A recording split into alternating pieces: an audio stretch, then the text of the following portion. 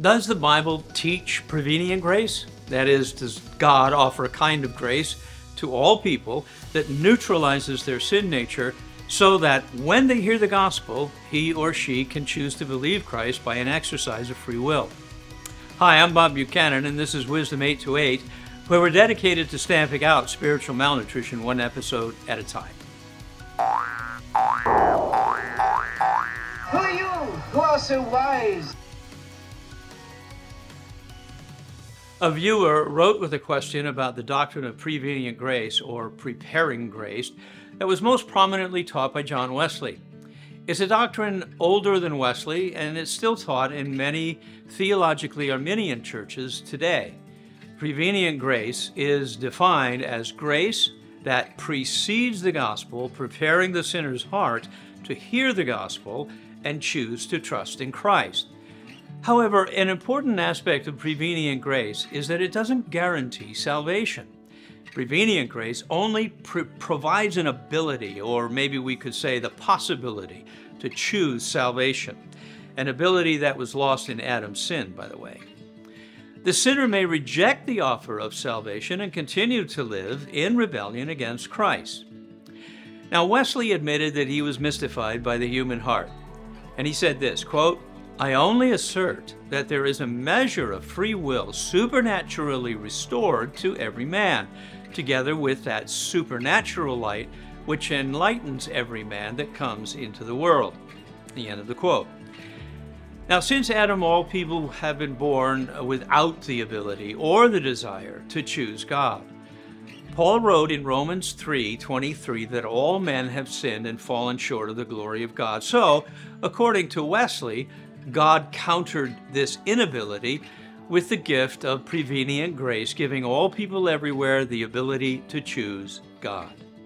This means that the ultimate determination of salvation is a human decision to say yes or no to God. Now, there is one important area of agreement between Wesley and the Calvinists. Both believed in the comprehensive fallenness of all people. The Calvinist doctrine is called total depravity, and that doctrine, which is the T in the acronym TULIP, did not mean, even by Calvin, that sinful humanity was as sinful as it could be. It only meant that every part of the human being, all of our faculties, are touched by this corrupting power of sin. Our actions, our thoughts, our motives, our emotions, whatever makes us human beings, are all held captive to sin and in the power of sin. Both Wesley and Calvinists observe that sinful people can often be the most generous, kindest, and the most giving people we know. But it's not the outward activity by which we are to judge salvation. It's a matter of what the heart loves most. If people show tremendous kindness or are willing to die for another person, unless they have trusted in Christ for salvation, they remain alienated from God and from the life of God, and they are, in fact, children of wrath.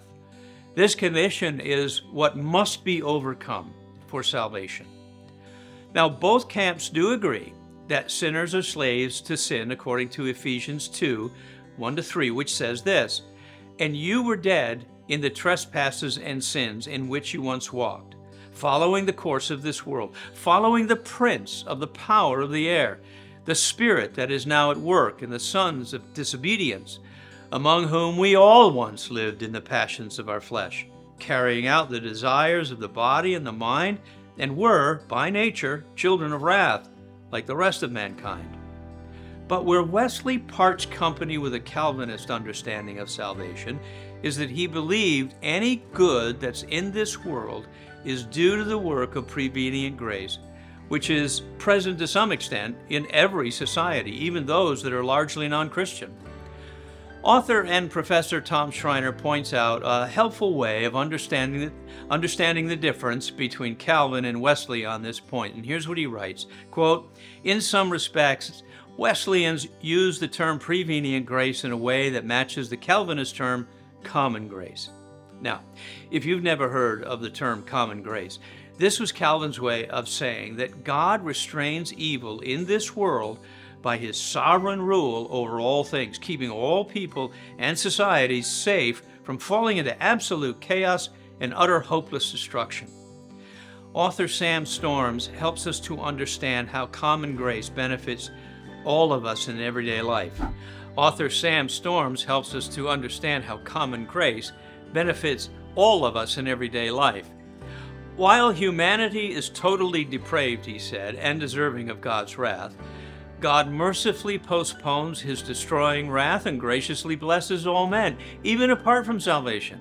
This is called God's common grace.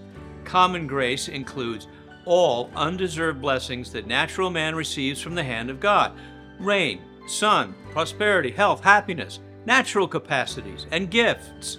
Sin being restrained from having complete dominion. The doctrine of common grace explains how a man can be totally depraved and yet still commit acts that are in some sense good. But we must remember that common grace falls short of saving anyone.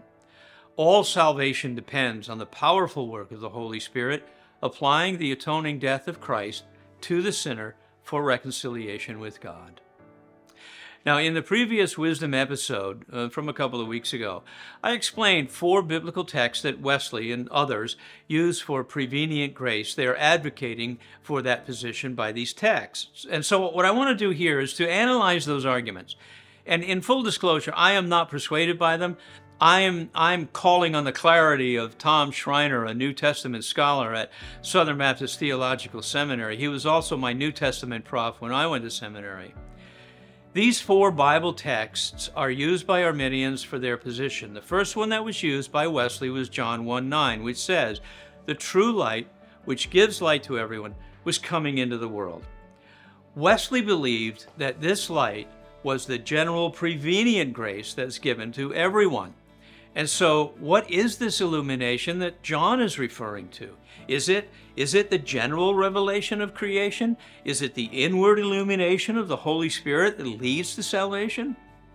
Schreiner points out that the context of this verse doesn't refer to either creation or inward illumination, but to the light that came with Jesus who exposed the evil in the human heart. That's the context of John's gospel. John confirms that when he wrote in John 3:19, and this is the judgment: the light has come into the world and people love darkness rather than light because their works were evil.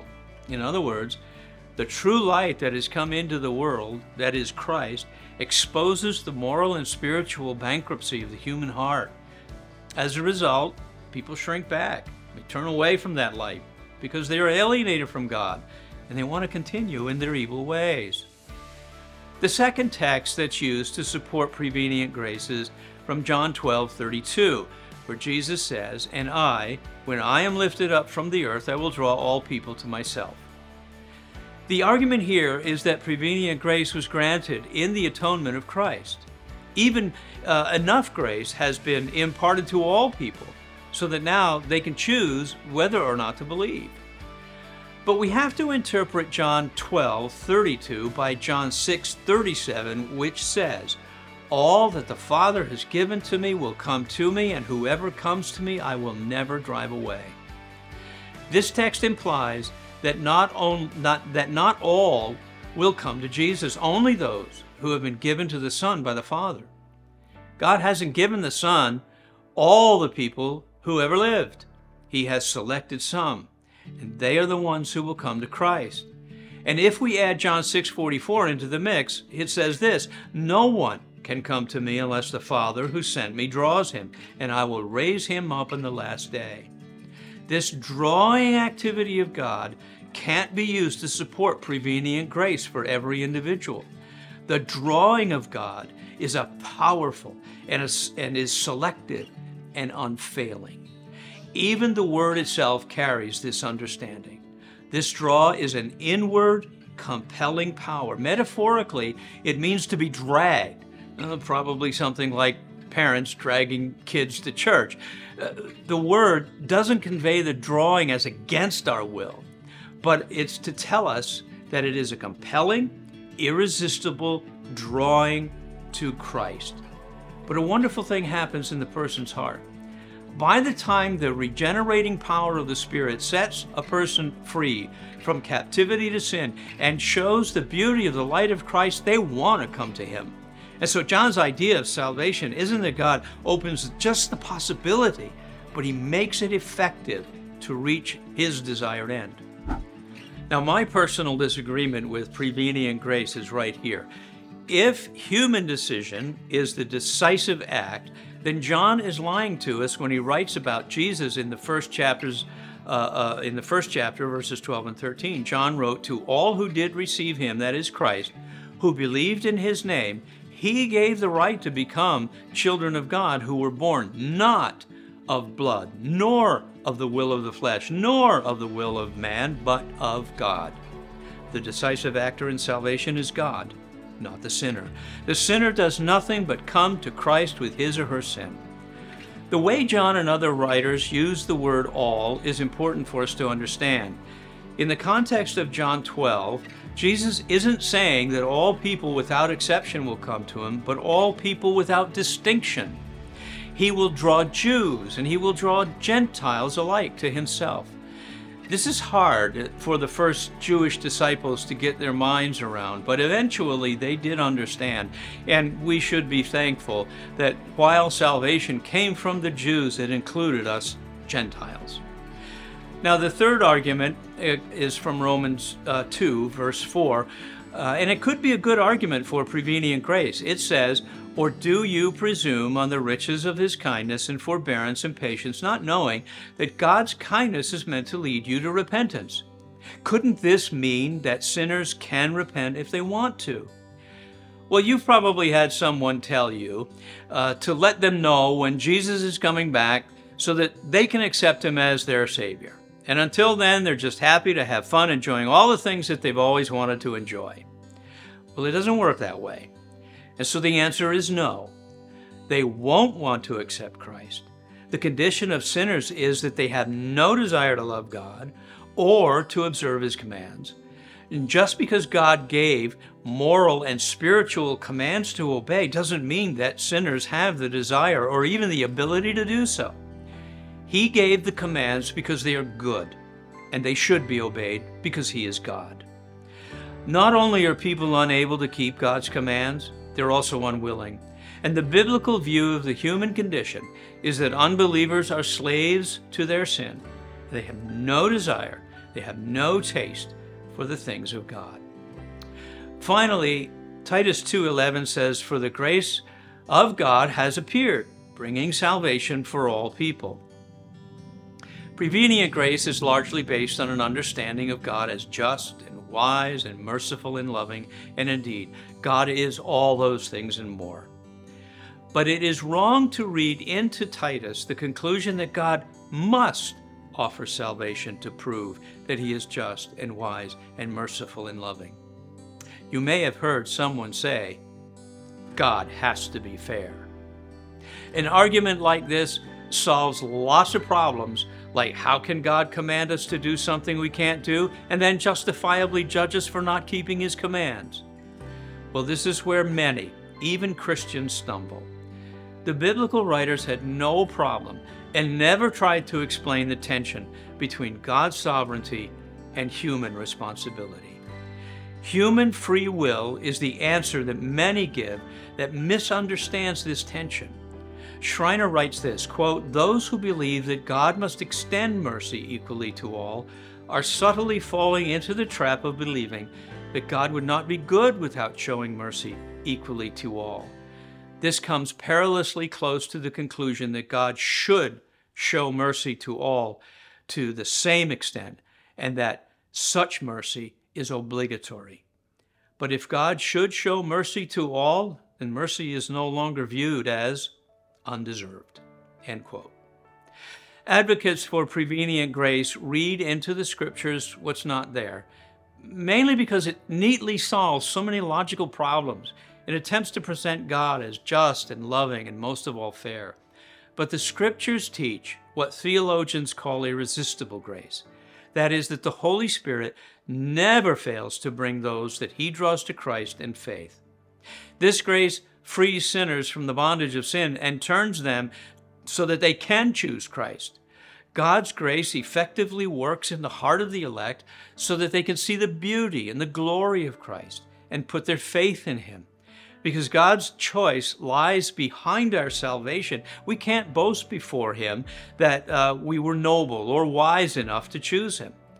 We can only boast in the Lord who chose us to be his own.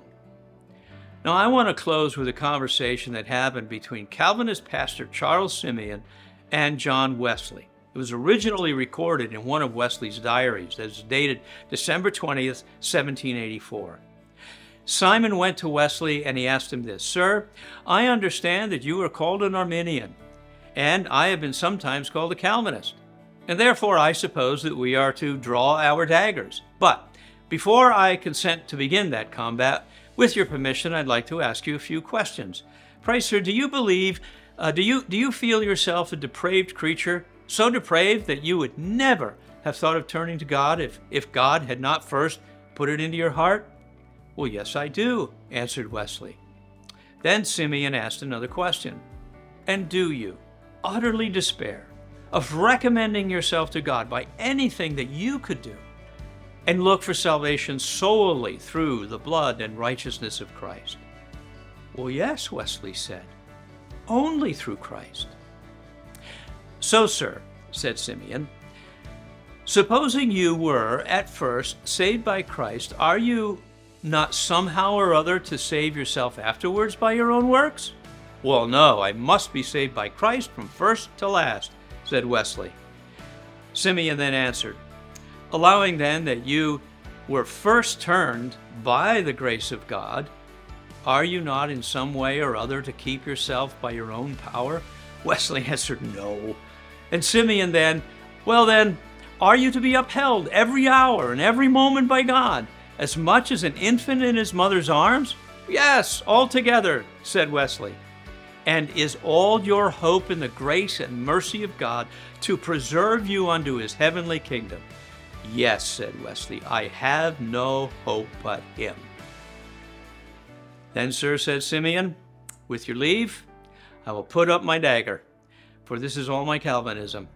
This is my election. This is my justification by faith. This is my final perseverance. It is, in substance, all that I hold, and as I hold it, and therefore, if you please, instead of searching out terms and phrases to be grounds of contention between us, we will cordially unite in these things wherein we agree." Some have said that Wesley was just a confused Calvinist. Well, that's all for today. If you have any questions about the Bible or theology or discipleship or even marriage relationships, please send them in. And thanks for joining me and Steve Dion. Always, God, why can't I just do the last sentence? You be of good cheer. You can leave that in if you want.